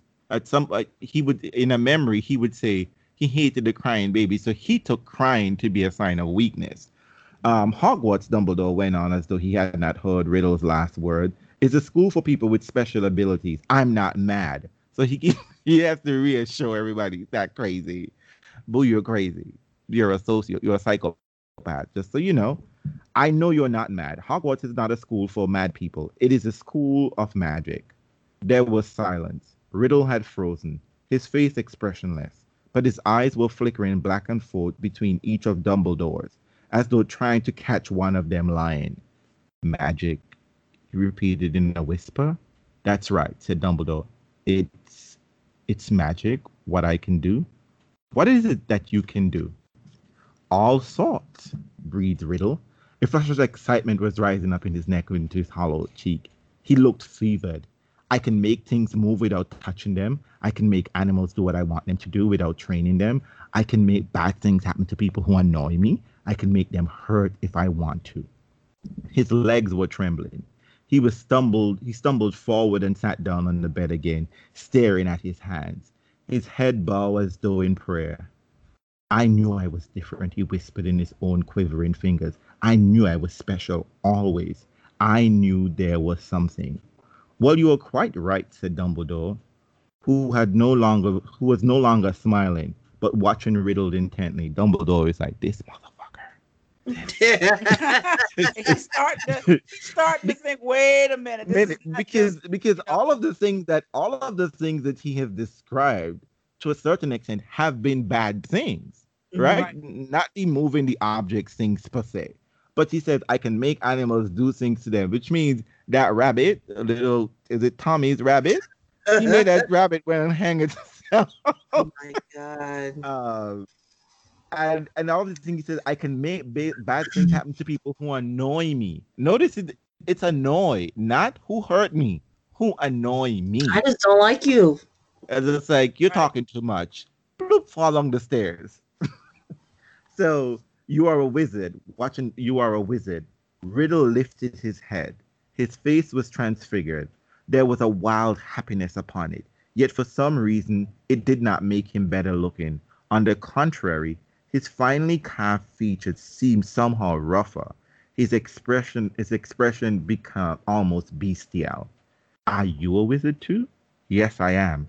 Prove it, said Riddle at once, in the same commanding tone he had used when he said, tell the truth. Dumbledore raised his eyebrows. If, as I take it, you're accepting your place at Hogwarts, of course I am. Then you will address me as Professor or Sir. Riddle's expression hardened for the most fleeting moments before he said, in an unrecognizably polite voice, I'm sorry, sir. I meant, please, Professor, could you show me?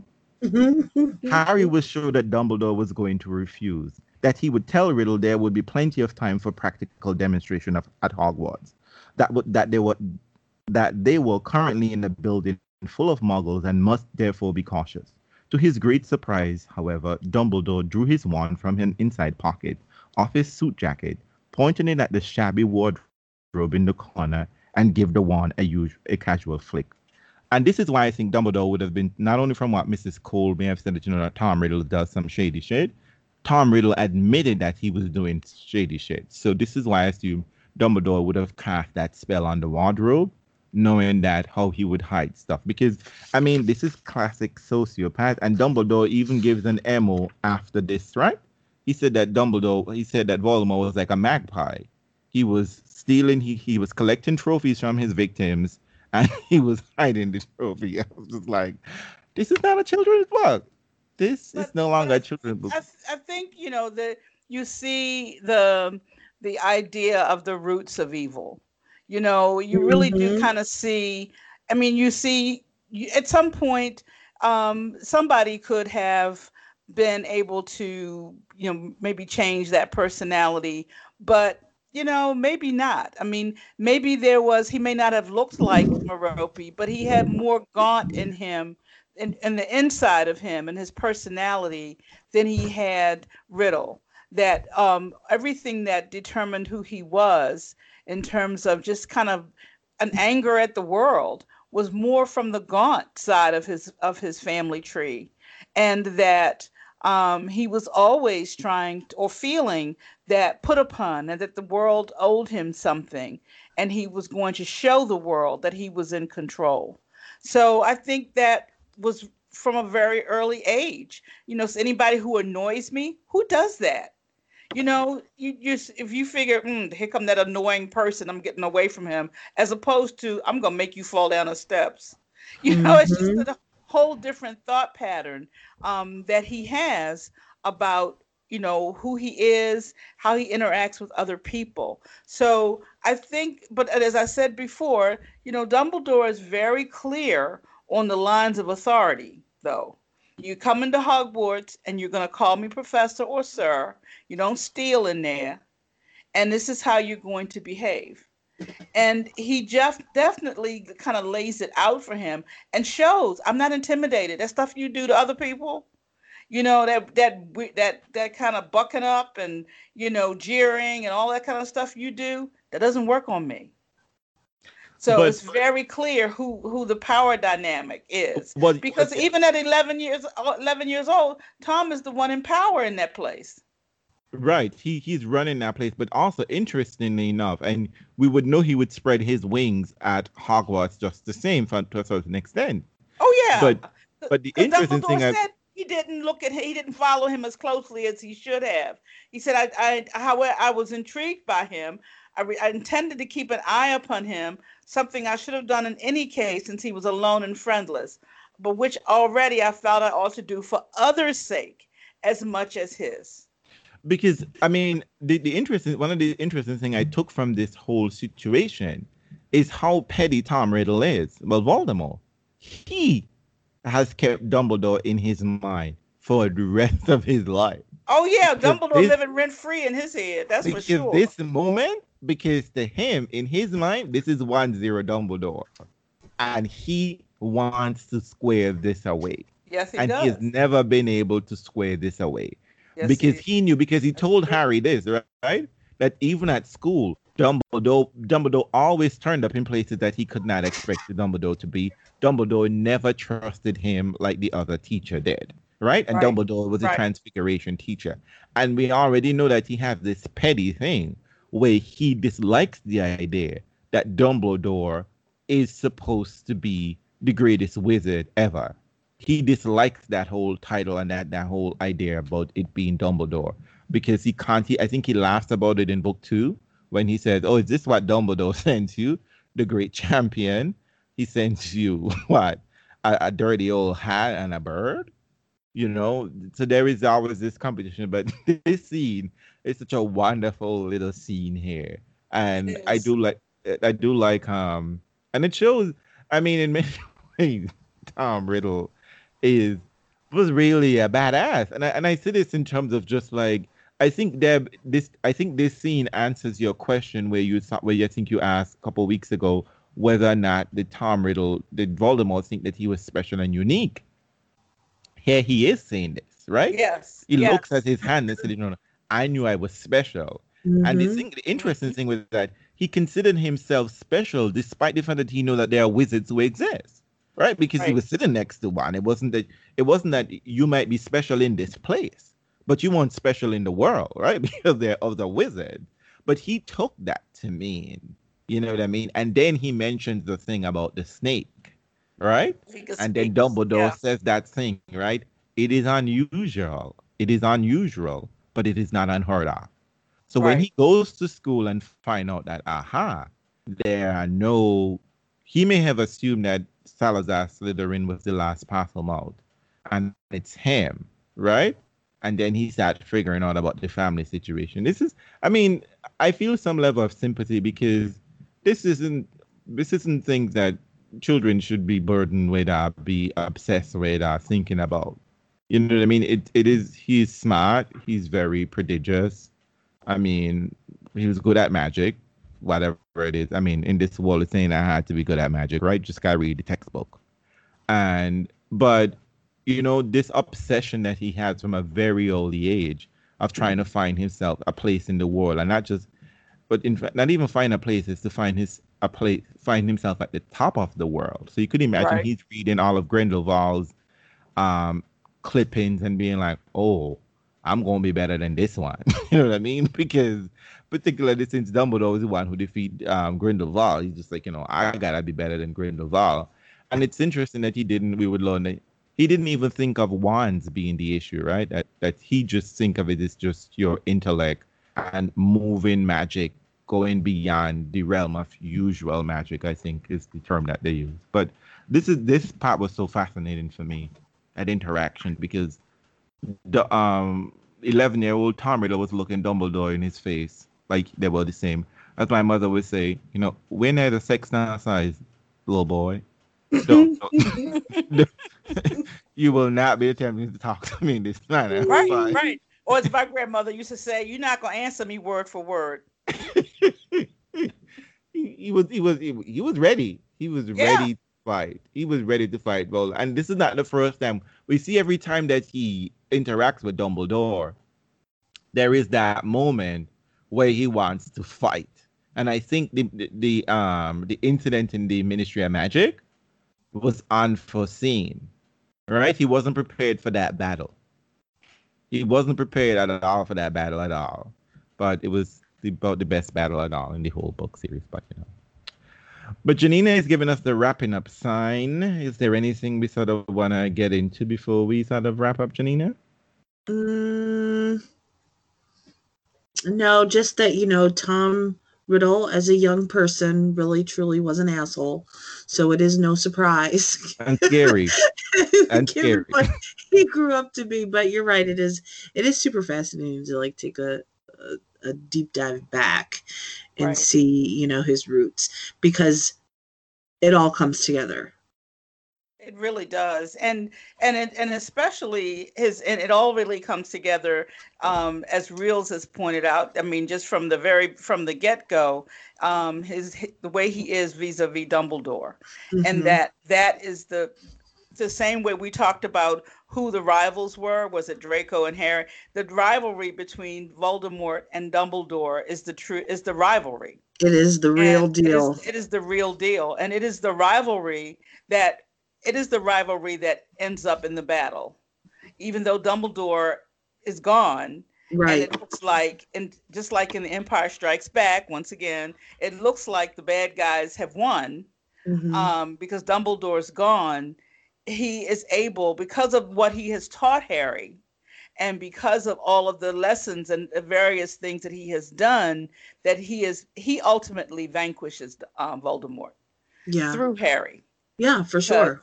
And he really does, and because he recognizes more so than anybody else in the wizarding world, they keep saying, we're scared of Voldemort, but nobody does anything.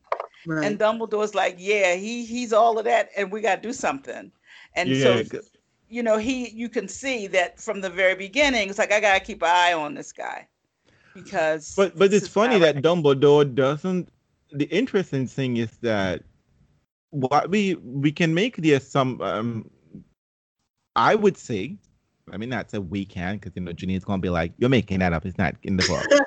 But we can almost say that Dumbledore's assessment of Tom Riddle is this moment, right? Yeah. Everything that he knows about that he would use against Tom Riddle was his very first interaction, because in this moment, Tom Riddle has done something that he would forever regret. He had given Dumbledore way too much information about himself. He had revealed far too much. Yeah. Because, like I said, the first thing that he revealed about his ability of magic, because remember when we met, only the person we've met who had been introduced to magic at this age had been, Hermione doesn't even talk about her experience. It's Harry, right? Harry then has to think, oh, wait, it's the snake incident. Right. It's my hair growing back. It's my hair growing back. It's the day I found myself on the roof. And exactly. Those moments, right? I mean, it wasn't the time when I was almost going to kill the Dursleys, but I pulled back, right?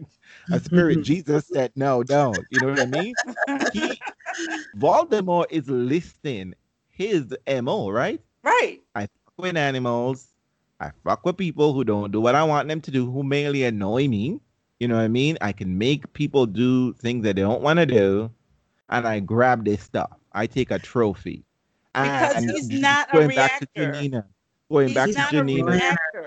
He is not a reactor. He is when something happens, he's sitting back and looking at it and thinking about it. He's filing it away, figuring out how he react. He's very cerebral. Like, I wound up on this roof and I ain't thought about it since. Right, exactly. That snake could talk? That was interesting. Wow, that was interesting. Oh, is that what that was? The glass disappeared? Oh, okay. Now I understand. But you see, but it's funny because, I mean, it's funny because here's the difference between him and Harry, right? Because Harry's family kept telling him, "You are abnormal," right? Something's wrong with Something's not you. right with you. But see, they knew, but But they did know. exactly. But But Harry Harry doesn't. didn't know.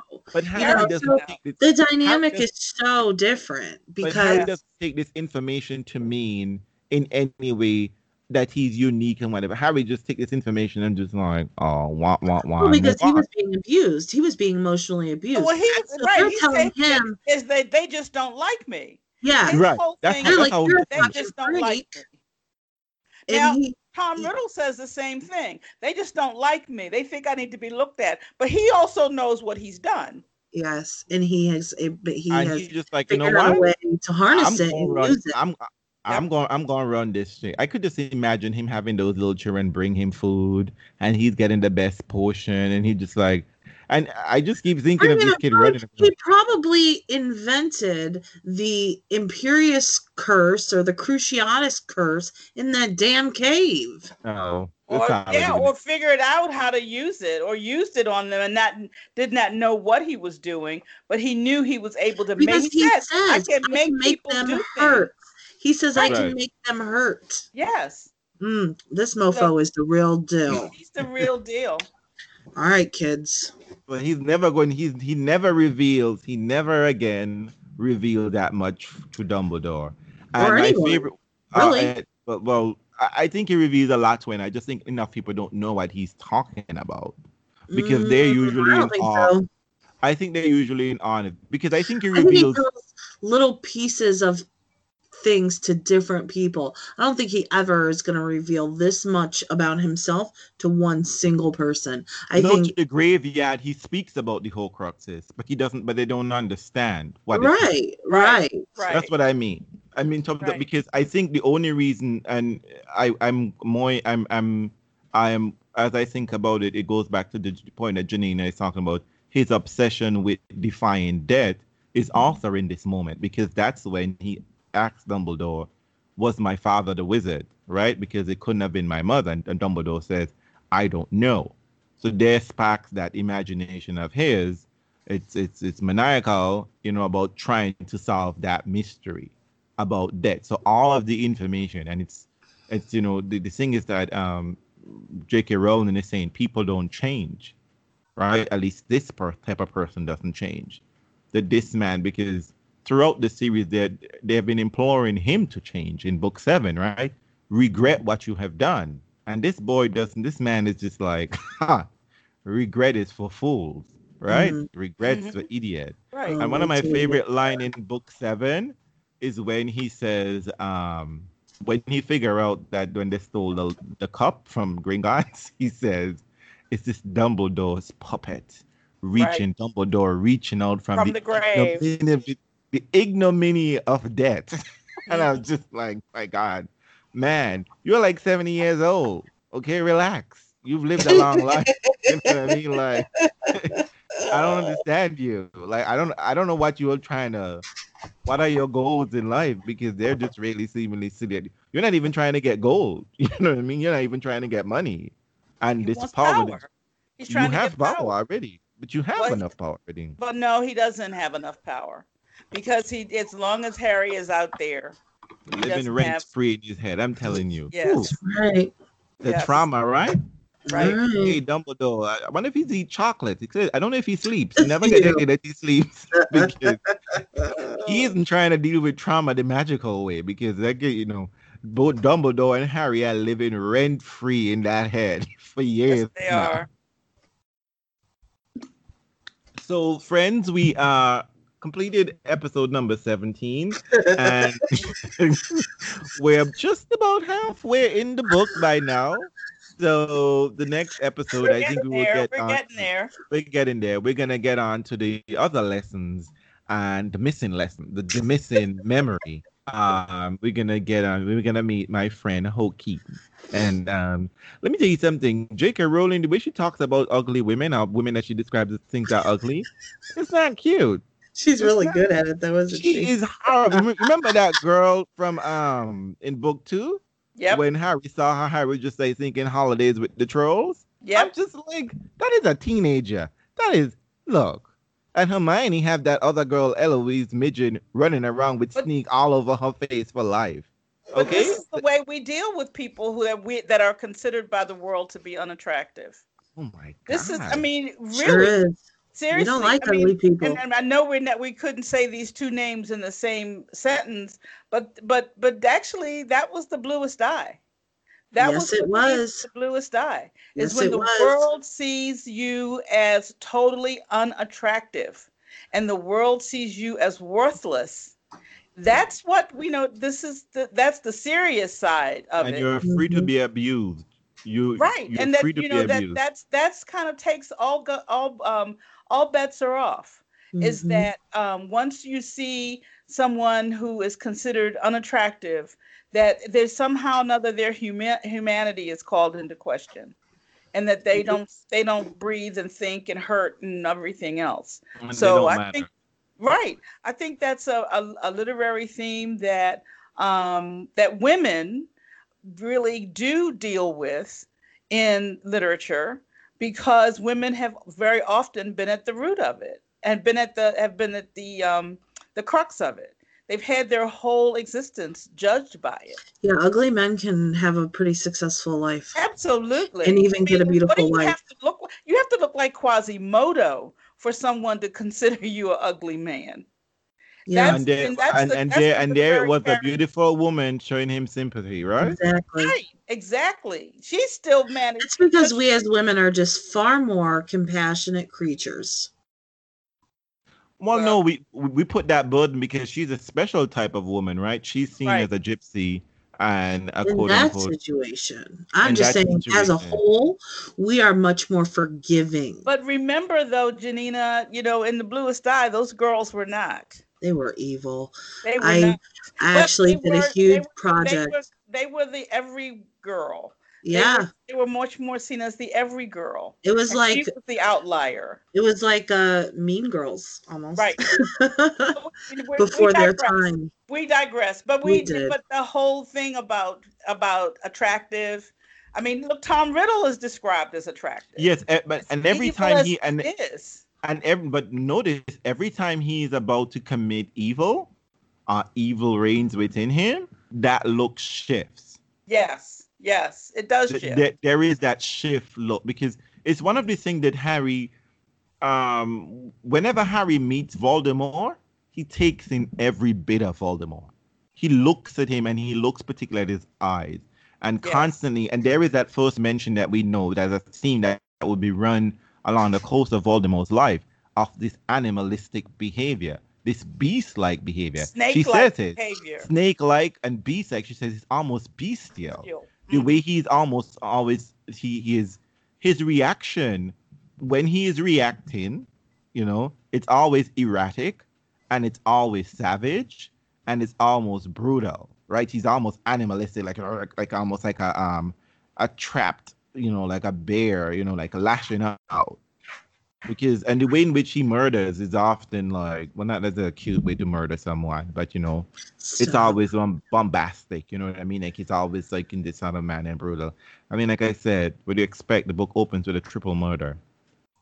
So we're gonna have some deep people. So folks, thanks again for listening. We are having such a good time. I can't wait to do the other lessons, because one of my favorite scenes are coming up. And by the way, I just remembered we missed a moment of reading that graveyard scene. That graveyard scene is such an excellent. Oh yeah.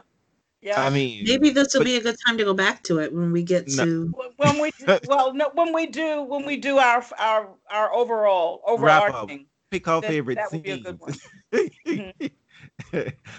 Let me just give testament to Jim Dale. When I think about Jim Dale reading of these books, he does an excellent Voldemort. His Voldemort is always on point. All of his characters are, but he has Voldemort down to the high pitches. Like he has Voldemort all over the spectrum. It's wonderful. It's wonderful. But nice to see Dumbledore is doing a little bit of forensic files here. So Detective Dumbledore, we love it. We love it. So wrapping up, folks. See you next week. Next week. And Thanks ladies, again. Miss Shift manage. Folks, comment, okay? Comment, and tweet us. Just saying.